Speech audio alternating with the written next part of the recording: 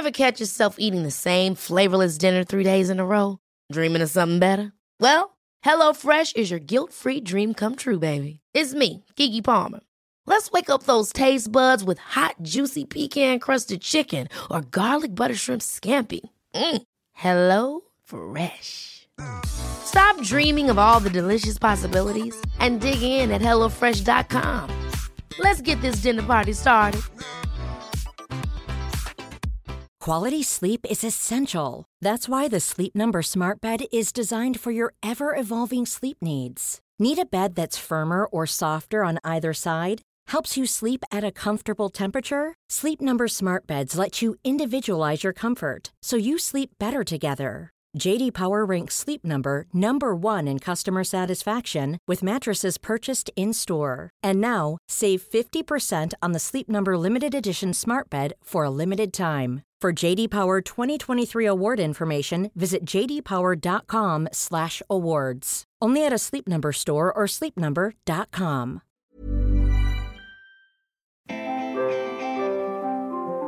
Everybody, and welcome to this week's Squiggly Careers podcast. I am Helen, and today I am joined by my co-host Sarah. Hi everyone. And over the last few weeks, we've actually been flying solo, so we've not done a joint podcast for a while. I've missed you, and I've been on holiday. It feels like a while.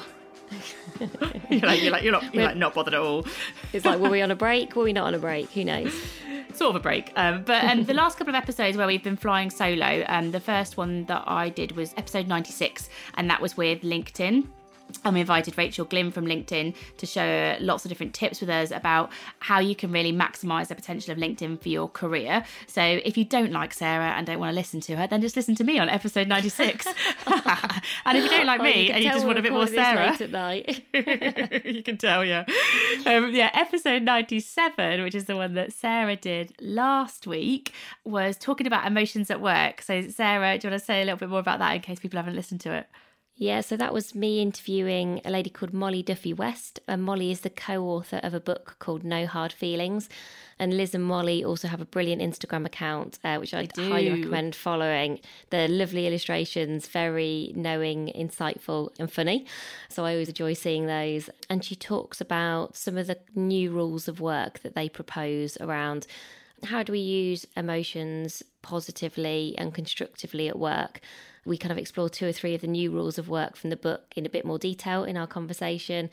Things like the fact that your feelings are not always facts, that it's useful to care less about your work at times. And that one really stuck with me because that is counterintuitive for me, because I think, I really care about my work and that it's a big part of who I am. And it's great that I'm really passionate.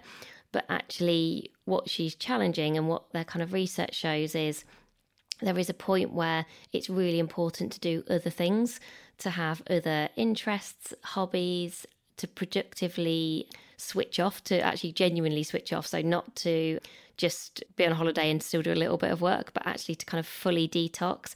Because the reason ultimately is that if actually you do care about your work, you should do those things because it will make your work better. So I found that a very compelling argument to kind of care less because ultimately it will make your work better. And Sarah enforced the a detox on me last week when I was on holiday, so she's definitely taken some value from that. You were so resistant to it though. It's because you messaged me 100 times while I was on holiday. I was like a joint withdrawal symptoms, I think. How did you find it? You did 48 hours in the end. Yeah, I didn't really enjoy it. Gareth, my husband, said. Partly because I love what we do. Also, I could still see some of the things coming in and I wasn't replying to them. And my husband said to me over dinner, I was like, Gareth, this thing's happening. I really want to reply, but I'm on a digital detox and I can't. He was like, you're not on a digital detox. You're on a digital torture mission where you're looking at stuff and you can't reply. I was like, yes, I think you might have missed the point a little bit. Yeah, maybe. Maybe I was like halfway there. I'm going to try and do it. I'm going on holiday in a few weeks' time. And I think I'm going to try and do it, like delete some of the apps. To your point, I think I'll have to take away the temptation because as soon as you look at something, it's quite hard for it not to kind of plant a seed in your mind, I think. Yeah. That's probably my learning from doing that. But anyway, today is not about digital detoxing, as useful as a thing as it is to kind of test yourself with. It's actually going to be all about courageous conversations. But before we talk a little bit more about that, we just wanted to say, if you're a regular listener, thank you so much for sticking with us. This is episode 98 of the Squiggly Careers podcast. We are rapidly approaching 100 episodes. Which is exciting to us. Hopefully it's exciting to you if you are a regular listener. No one else cares. No one else cares. But it does represent about 70 hours of squiggly career tips that we've shared over the last 18 months, maybe, of us talking about lovely career stuff.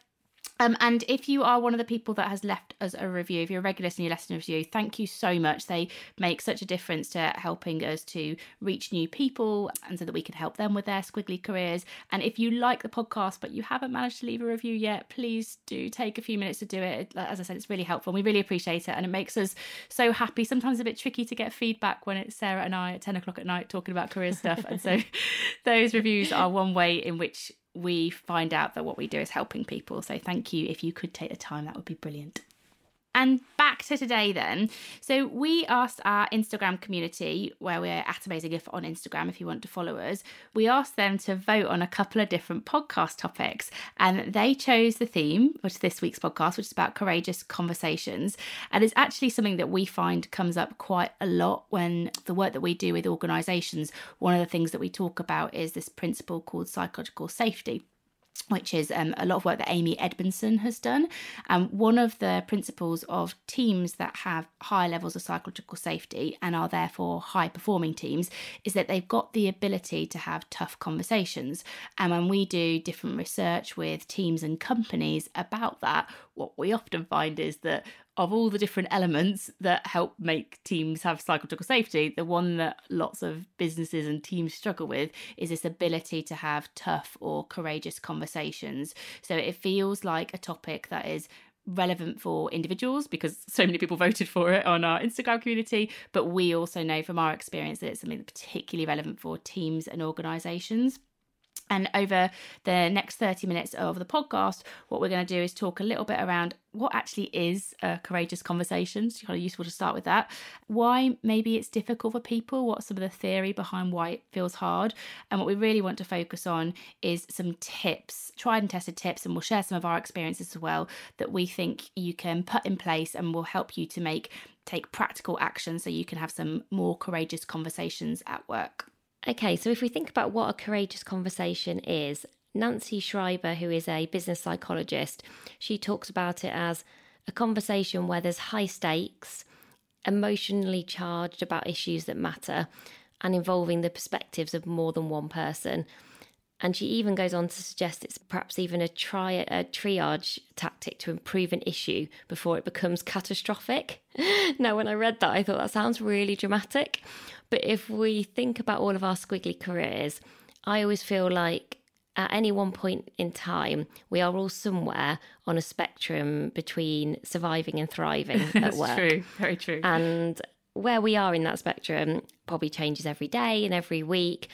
But I was thinking actually one of the ways to help you to have positive momentum in the right direction and to spend as much of your time thriving as possible is your ability to have courageous conversations.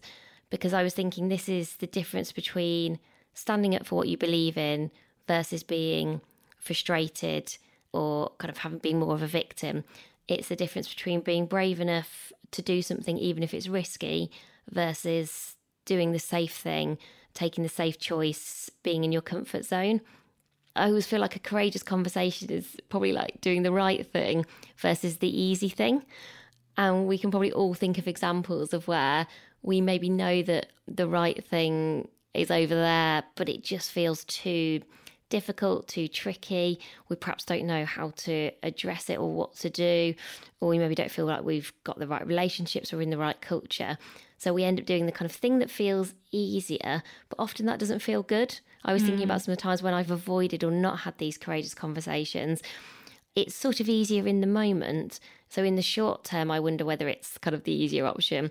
But actually, I feel that in the medium term, it's often something that doesn't go away. So I think a courageous conversation helps you to address something that matters, probably something that needs to change or something that you feel is not right, which is why it makes it a more difficult conversation than just your kind of average chat. And back to that point that kind of Nancy Schreiber was talking about, you probably have some anticipation of not everybody is going to agree with your point of view. There perhaps is going to be different perspectives, or perhaps it's something that just you kind of don't know. There's a lot of unknown, perhaps there's a lot of ambiguity, and we see that a lot in Squiggly Careers. That's one of the characteristics, is there's just a lot of unknowns. So again, that feels more courageous because you don't know what the outcome is going to be.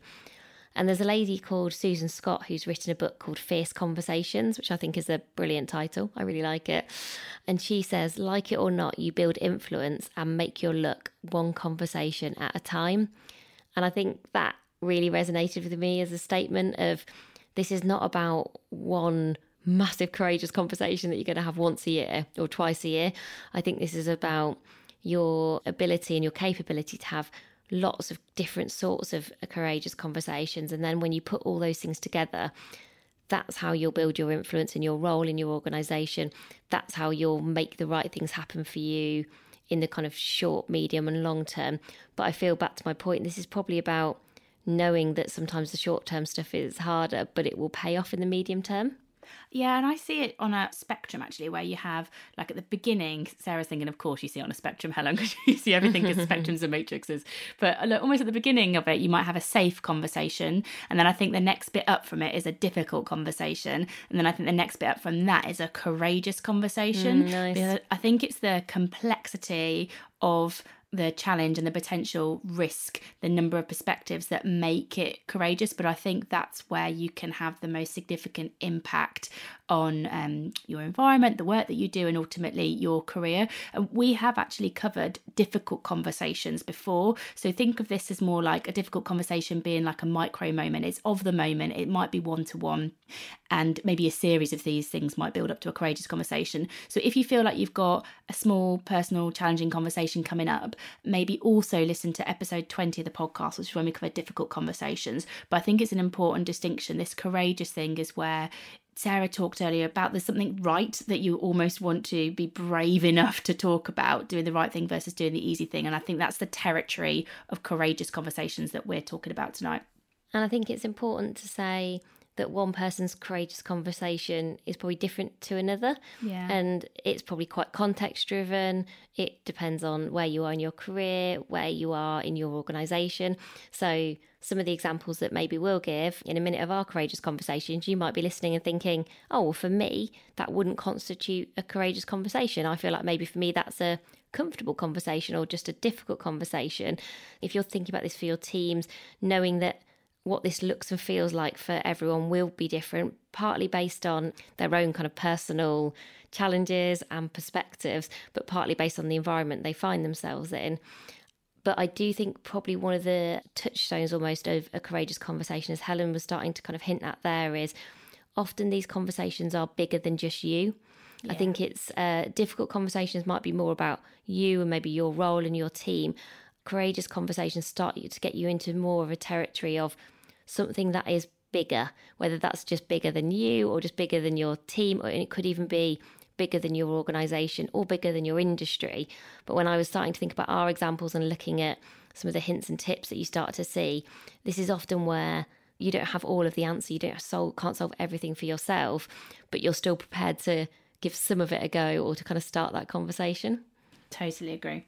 So should we talk about our examples of some courageous conversations that we think we've had and then go on to the 5 top tips? Yeah, good plan. Shall I go first? Go on then.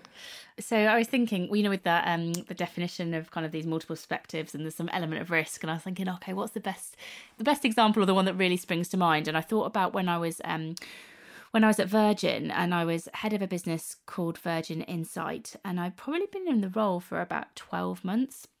I could see all the numbers for that business. I could see the cost of the business. I could see the projected revenue. And I had tried a few times to think about how to make all that add up to positive numbers. And I couldn't quite get there when I knew what that business was trying to achieve. And I was looking at the financials and it couldn't quite work. And myself and kind of a couple of other people were looking at different options. And there was basically this pivotal moment for me where I had to have a courageous conversation with a gentleman called Joss Bayliss, who is the chief executive of Virgin globally. me. And he happened to be in the building that we worked in, the Battleship building, on a particular night. And I thought, I need to go and speak to Josh and say that I think we need to do something quite different with this business, and that I've got an idea and that I want to talk to him. And you might be thinking, oh, it's a really logical thing, Helen, but it felt courageous to me because, there were people's jobs on the line for this. There was potentially my job, the people that worked for me, the future of this business. I was going to create a lot of uncertainty if actually what I was recommending was implemented. But I ultimately thought it would create more rewarding jobs and a better business. So there was an element of courage in that, but that was what I thought was doing the right thing. But also, Josh was considerably more senior than me and an awful lot smarter. And I thought I probably didn't feel prepared enough to have the conversation because I didn't have a fully detailed solution. And if he'd asked me lots of questions, I'm not sure I would have been prepared by it. So I think there was some courage in starting the conversation but not having all the answers, and also the implications for the conversation. And so it felt really courageous. And the shortcut to what happened with that story was Josh was totally supportive. He basically said, yeah, sure, I'd like to talk about it, I'd like to talk to all your ideas, get a meeting with me and we'll go from there. And that led to that business changing and it becoming a kind of different business, and some people moving on, but some people having more developed and more rewarding roles. And so actually it was ultimately the right thing to do and a better outcome. But it definitely felt courageous at the time. And I think I can probably take some confidence from it now in knowing that I was able to do that, even though I didn't have all the facts and it wasn't all clear and it wasn't all nice and planned, which I would probably like ultimately. Yeah, and I think it's interesting, isn't it, when you reflect back on them, you probably feel like you can post-rationalise and make them sound very logical and sensible, and you sort of think, oh, well, why was that so courageous? But it's because of all the multiple factors all happening simultaneously, I think. And often our reaction to something that feels hard is to prepare more, is to try and have all of the answers. And that's often where the courage comes in, is to think, okay, well, that's not realistic in this situation. That isn't the right answer. The courage comes from, I think in your example, is actually just going, I'm going to have the conversation now. I'm not going to, you could have easily delayed it and thought, I'm going to wait for 2 months or 3 months or put together a big presentation, or really put lots of barriers in the way of getting started. And I think often courage comes from just going, okay, it is about just starting. I think and I was looking at some of the research around what makes a great courageous conversation. It almost said what doesn't make a great courageous conversation is avoidance, which is sort of like the default, where people they know there's something they want to have a conversation about, but they're not able to do it. So you create whatever avoidance strategies, like the preparing or the talking to somebody else or whatever it is, just to not do the thing that you think you should be doing right now. What about you? Well, my example is when I was working at Sainsbury's, I asked to work part-time, which sounds like a really simple and straightforward request now. But to put this in context, this was 8 years ago, which made me feel old when I figured that out. And at that time, there were very few examples of people working part-time at Sainsbury's who hadn't got children. So most people who worked part-time, the role models and the examples I saw, and I knew it was, I work part-time because I'm spending more time with my kids or doing drop-off or pick-up for nursery, all things I now have to do. But I wanted to work part-time so I could spend time on Amazing If. And that felt courageous in its own right. And there was nothing around me that I could look at to compare and understand how that conversation might go. And simultaneously, I was being promoted into a job at Sainsbury's. So that, if anything, I felt made it worse. So I was still very committed to Sainsbury's. I loved my job there. But at the same time, I felt like it was a bit of a paradox that I was saying to them, oh yes, but I'd like to be here a little bit less. Yeah. But I think part of the reason that helped me, or one of the things that helped me to have that conversation, was that there was something bigger than just me. Yes, that I was, selfishly, it was something I wanted to do. But I think I believed in flexibility for everyone. I believed that that was the way that the kind of world of work was going, around people working in a way that worked for them and combining interests. I could start to see that that was something that people were going to want to do. Even the word side project or side hustle at that time were just not in our vocabulary, which now feels like, lots of people listening to this podcast still read lots of articles and those kind of things. Even volunteering was quite unusual. Some big companies had big volunteering programs. So I felt like I was doing something extraordinary or very much out of the ordinary, of which there'd been no precedent. And I felt like I was asking for a lot. You know, I think a lot of the courage for me came from, I felt like it was like a layered request. And I knew that if actually they were going to say yes to me, that would then also set an example for people elsewhere.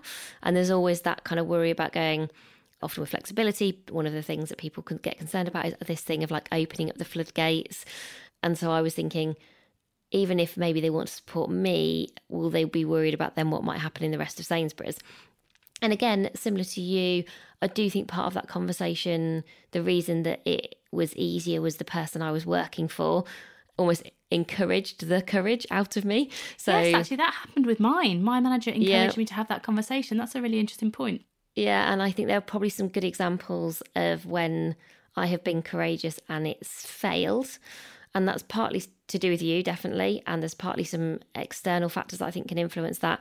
But also I do think it's how recipient a person is to hearing that. Maybe they're hearing something that they'd either not considered before. Like my boss was probably going, she should be quite happy that I've promoted her. And instead she's coming in and having a very different type of conversation. I think it's a lot to her credit how she responded to that. And if you're listening to this now as somebody who leads a team and you spot that somebody is having their equivalent of a courageous conversation with you, giving them the opportunity to being really well listened to, having empathy, it doesn't mean you necessarily have to say yes, I think is really critical, because I think probably for both of us, those early courageous conversations, for me certainly, gave me confidence to have other ones, some of which have not worked. But I felt okay because I've had some evidence that they do work some of the time. And it gives you the ability to kind of bounce back and that resilience, which I do think if you're in the squiggly career, we're probably all going to be having more courageous conversations. I think it's really natural and important that we all kind of know that some of them are going to just work out better than others. And that's not necessarily a reflection on you or that you shouldn't have had the conversation. It's there will be lots of things that will influence whether or not that outcome is going to be what you'd maybe hoped. And so there are probably a couple of themes there in our stories that are worth just kind of summarising. I think the first one is about just to be aware of your avoidance tactics that you might be putting in place.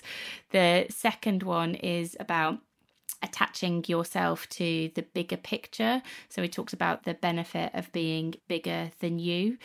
And the third one is to seek out people who can support your courage, but also to be one of those people yourself for other people that might be in your team. I think it makes a big difference in, well, it has definitely done for Sarah and I, and as being able to have the courage to take some of the steps that we've just talked about. I was just starting to think about avoidance tactics. And I was thinking... Let's not give people tips on those. No, I was just thinking, what are my avoidance tactics? Because I think we all have them. Yeah. And I think mine is probably different, will definitely be different to yours, is, you talked about having quite an ad hoc conversation with Josh because you just saw him there and you thought, do you know what, I'm going to have the chat. One of my avoidance tactics is to wait for like an official meeting. It's got to be exactly at the right moment, at the right time of day even. And then, if somebody like cancels it and then might say, oh, do you want like a quick cup of tea and just like a chat over 10 minutes? I'd always be like, oh no, I'm not prepared. Or I think because I'm probably quite strategic and structured in the way that I think things through, the idea of a more sort of off the cuff, let's just have a chat type of conversation, I definitely find harder. And so I would use that as an avoidance and almost like try and create this scenario where everything was as perfect as it could be. And actually I've noticed that sometimes has definitely held me back from having those courageous conversations. Like the longer you avoid it, the harder it becomes, I think, definitely. For me. I was thinking mine is probably I like to make it look pretty. As in, I like to like, put my, that I like to put my ideas down and have it constructed and presentable, very typically in PowerPoint. And I was also thinking that those two avoidance tactics, it's probably a nightmare. If you and I ever want to have a courageous conversation with each other, we'd be You'll make it pretty and I just will wait until we have a very formal one-to-one together.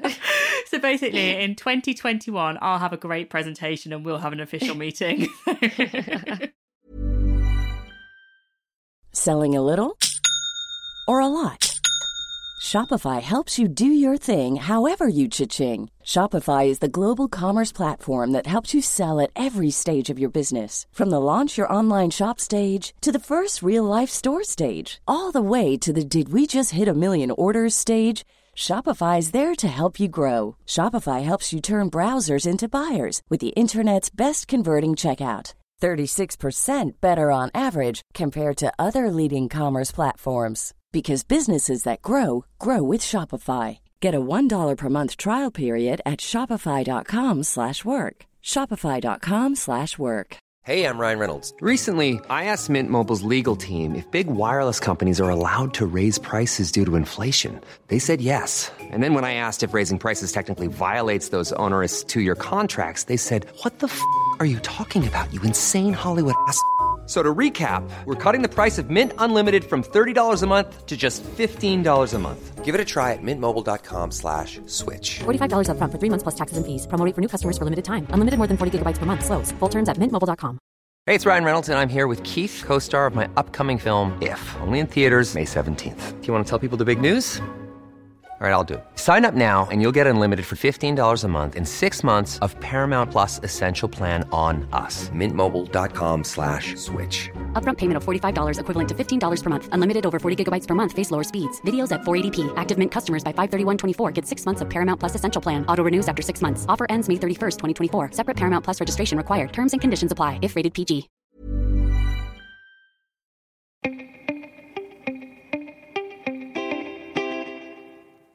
So shall we share some of our top tips, not on avoidance, but on actually how you go about having a courageous conversation? Shall I go first? Go for it. So the first thing is, I feel like it's a bit of a hardcore one. I'm not sure how motivating it is, but the first tip is to not underestimate the challenge of the conversation. So there's some research which talks about it's a principle called realistic optimism, and it's in a Harvard Business Review article that we will link and put on the website on amazingif.com if you want to go into it more deeply. But the principle behind realistic optimism is that when people are setting out to do difficult, personally meaningful things like courageous conversations, they are more likely to follow the kind of intention to have that conversation through if they expect it to be challenging. So if I think, I'm going to have a courageous conversation with Josh or Sarah and it's going to be fine and it's going to be easy, I don't need to worry about it, you're actually less likely to follow through the desire to have the conversation than if I think, okay, I've got to have a conversation with Sarah. I know it's going to be difficult, but I'm really committed to doing it. So I'm just going to take some action. So from the outset, recognise that this might be tough for you. And I think this is where you can attach yourself to the bigger picture, maybe to say, I acknowledge this is going to be tough, it's a difficult thing, but the reason that I'm doing it is. So perhaps if you pair those two things together, then you can make realistic optimism work for you. And actually, I do wonder if there's also a nuance, and it's a language point, but I think it's probably an important one. When we're talking about this, we're talking about courageous conversations, plural. And often I think people set their expectation up of, oh, I'm having this courageous conversation, I must solve everything in one conversation. Yeah, and actually, just by the nature of it being a courageous conversation, the likelihood is if there are different points of view and it's going to be challenging, it's probably quite rare that you solve that in one conversation. So I think also seeing these as a series of conversations about something which is going to take courage from you is probably just a better way of framing it for yourself, because you are probably taking on something that is quite big and complex, and you might have given it quite a lot of thought, but the first time you talk to other people about it, it might be the first time they've had the opportunity to kind of mull that thing over. So in Helen's example at Virgin, you know, her example wasn't that Josh just said, yes, that's a great idea there and then, and that was it, they did it. He actually said, okay, I'm finding that interesting, I'm receptive to it, let's chat again. So I think just maybe bearing that in mind is also useful. So the second tip is about scenario planning with something called if-then thinking. And apparently, I'm never sure if these stats are right, because I always feel these percentages are absolutely ridiculous. If-then planners are about 300% more likely than others to reach their goals. But I think if you just assume, it will be more likely to contribute to your success. And essentially what this means is you are, I suppose, doing some hypotheses around what might happen as a result of these conversations. So you're, I suppose, just giving yourself an opportunity to think about all of the different scenarios. So it's kind of a bit if this, then that is the way that I think I would think about it in my head. So if when I have this courageous conversation, somebody clearly reacts maybe badly, you know, you're going, wow, they really don't seem to be on board with this, they're maybe very negative or defensive. If that happens, then what am I going to do? Actually, am I going to make it a shorter conversation? Because actually, is it something that you need to leave like with someone to kind of think about it a bit more? Are you actually going to, in that scenario, revert to thinking, actually, maybe I'll just ask some questions and just listen to this person's point of view on this topic? Because actually, for me to build empathy with them and then probably to do a good job of the next courageous conversation, you probably need to understand their perspective if it's so different to yours. So you probably need to kind of switch your mode from being maybe on kind of tell to being on receive, as an example. You might then have a different scenario where you go, if the person then says, this is absolutely brilliant, tell me what you think we should do next, which could be an outcome, you know, if people get on board quite quickly, knowing what you think those actions might be. So if people respond really positively and then say, right, let's do it, or what do you think we should do next, or why don't you think we're making as much progress as we should be in this area, making sure that you've thought through your point of view and your answers that go further than just the what is the conversation you're trying to have. Because this is something I can definitely imagine doing, where I'm so focused on the thing that I need to talk about that then I sort of forget about what might come next. And this definitely happened to me when I did ask to work part-time at Sainsbury's, which I did with the accompaniment of a very long PowerPoint slide deck, which I think I decided like this was the business case. I went really formal for some reason, which is actually not usually my style. I think I was so ready to defend it and talk about it that actually when the person I was talking to said really quickly, oh yeah, you know, we don't need to really talk it through. I can understand why you want to do this. Let's talk about kind of how we make this happen and what needs to happen next. I think I was like, I don't know what to do now. Like, I don't know what to say. Then I felt a bit ridiculous because all I'd planned to do was just to talk through this like 50 slide business case on why flexible working and part-time work was a good thing. And so I think it diminishes a little bit your credibility and your gravitas in that moment. Yeah, I agree. Because you've not thought those things through. Now, I probably got away with it because of the person that I was talking to. And I think I looked so shocked that she was like, okay, maybe go away and think about that. And I was like, okay, yeah, fine. But I think since then, I have done a better job of thinking, if something is feeling like it's going to be a courageous conversation, let's try and imagine the different ways that people might react. And also, you know, you might have a situation where you've got 3 or 4 people in a room who all react differently. And that's even more complicated to kind of navigate your way through. You could have some people going, yes, I agree, I'm completely on board, all the way through to some people thinking, I think this is the worst idea I've heard and this will be a disaster. If you get that in a room, if you get mixed opinions, what are you then going to do? Are you then going to move into more of a kind of facilitated conversation? Are you going to suggest that that's what you might then do next? You know, so it's just, I think, thinking some of that stuff through will then just mean you can move on from the initial hard bit into then the what next bit with probably a bit more ease and confidence, and don't do what I did, which was sort of get a bit shocked and stop talking.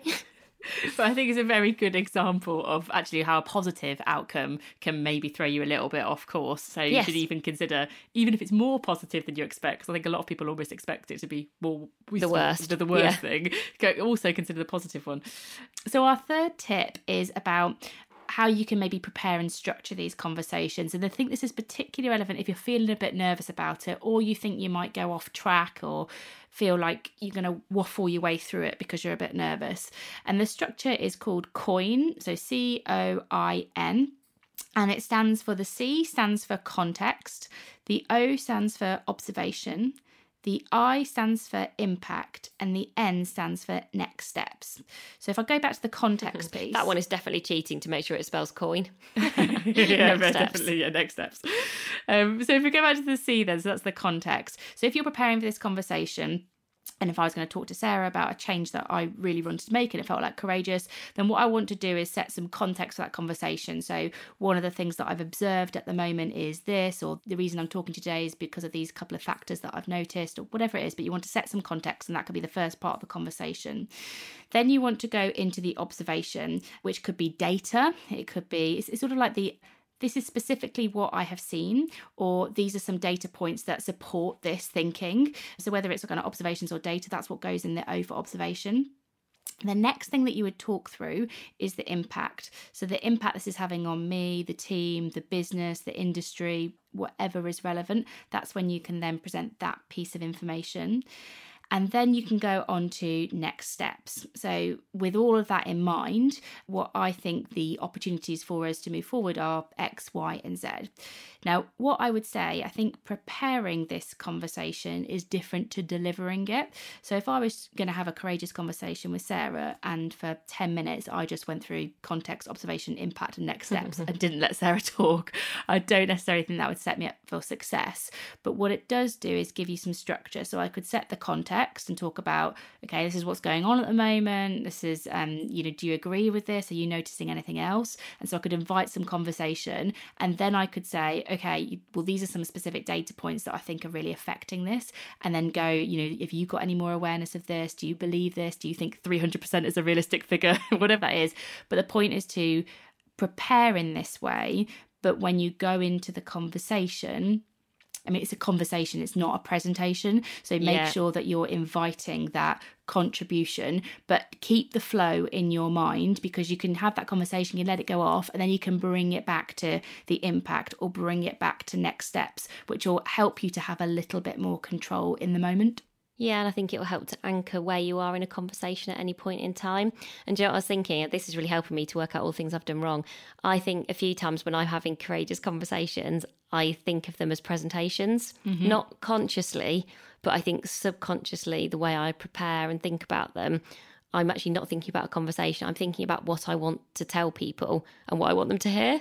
And I think that's natural. The more courageous it is, often the more kind of nerve-wracking it can be to get into a conversation, because actually it's something that really matters to you. So it's much easier.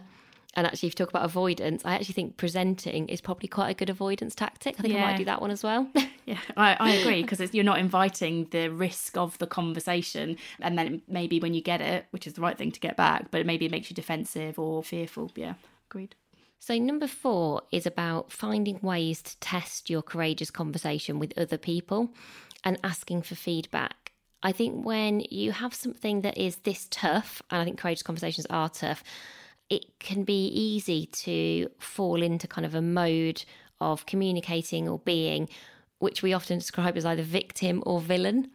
You can sort of lose your objectivity, sometimes maybe even your natural style that people recognise from you.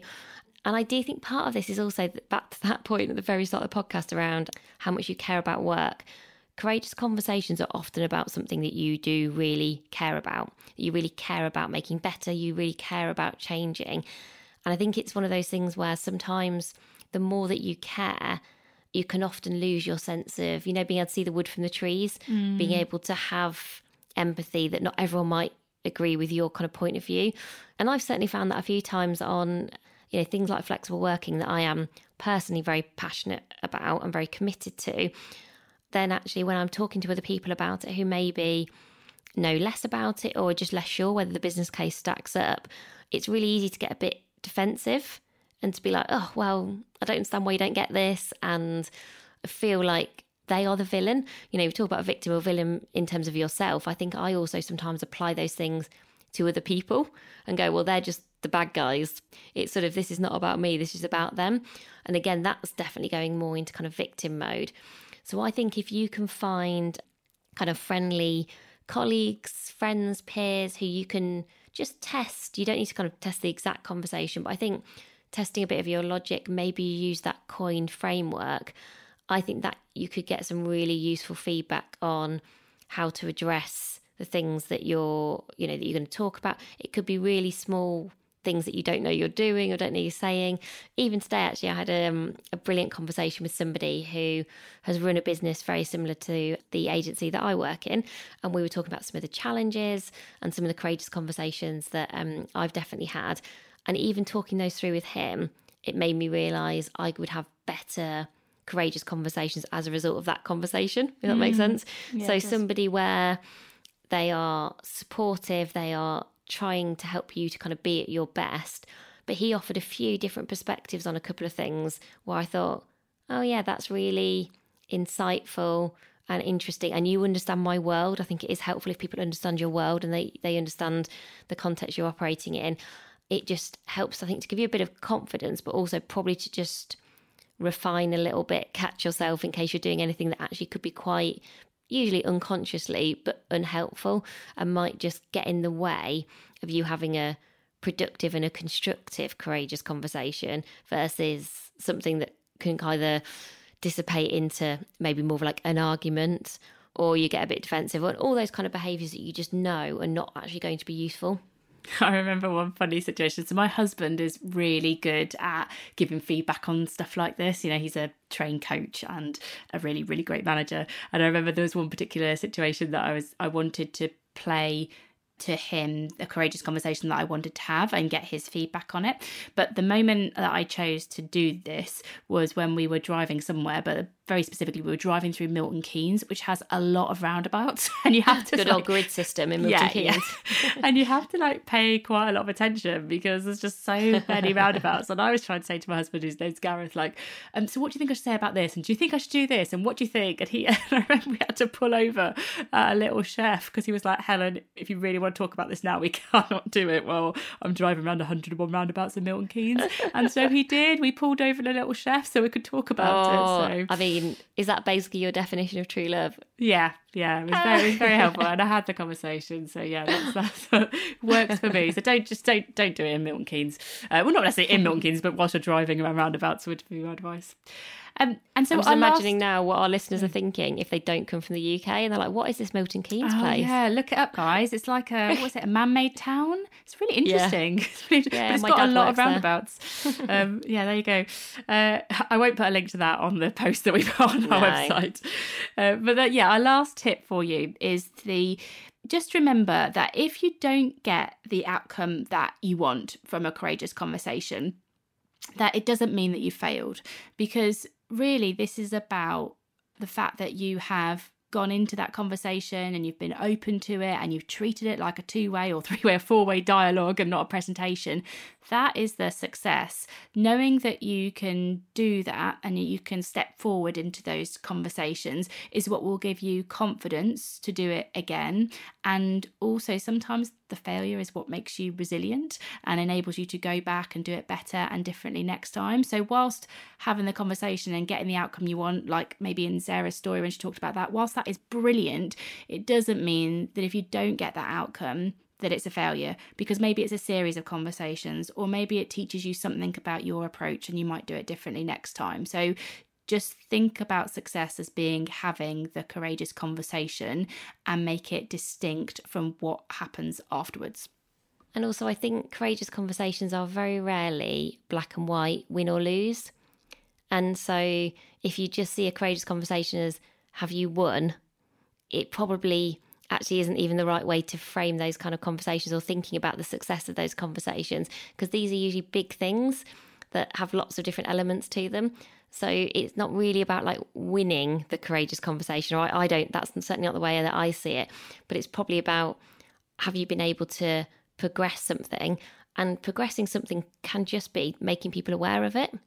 It doesn't always have to be then the exact action in that moment. Really big, brave, courageous things do take time. And I think I've learned that particularly over the last couple of years, that sometimes you have to be patient and you have to come back and you sometimes have to repeat the same courageous conversation multiple times, sometimes with the same people. And if it's something that you really care about, you have to be resilient and keep coming back to that. So don't give up, I think, would be my advice on some of those really big, courageous things that matter. And so just to summarise those 5 top tips for you. Number 1, don't underestimate the challenge. Remember to be realistically optimistic. Number 2, scenario plan with if-then thinking. Number 3, use COIN, context, observation, impact, next steps to help you structure your conversations. Number 4, test those conversations with others. And number 5, critique actions and not people. Remember, courageous conversations are not one-offs and they're not win-lose. And so thank you so much, everybody, for listening. And we really hope that's helped you to have your courageous conversations. If it has inspired you and you do give one a go, please let us know. Let us know how it goes. Just doing it, I think, is a really big deal. You can always just email us at getintouch@amazingif.com, or you can message us on Instagram, whatever works best for you.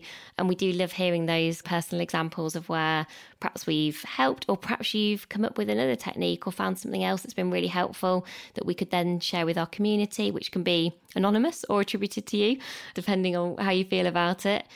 And next week, we've got a really special episode that I'm really excited about. A couple of weeks ago, I interviewed Dame Stephanie Shirley. And so that interview is going to be next week. She's incredible. I feel like she should be a household name alongside people like Richard Branson and Lord Sugar, etc. And I'm not sure she is, which is interesting in its own right. But if you haven't heard of her and you're kind of intrigued, look her up on TED. She did a brilliant talk called Why Ambitious Women Have Flat Heads. And if that's not enough to get you interested, I don't know what is. Such a good TED talk. Yeah, and she's also still working in her 80s, absolutely living the squiggly career dream. Absolutely no plans to retire either, which I think is good for everyone, given how brilliant she is. And, came into our podcast studio. It was great to meet her. And we'll have copies of her book, Let It Go, which we'll be giving away on Instagram, I'm sure, and across all of our other channels. So a great podcast to listen to from somebody who truly epitomises making work better for everyone and way before her time. So thank you so much for listening, and we will be back with you next week. Bye, everyone. Bye, everyone.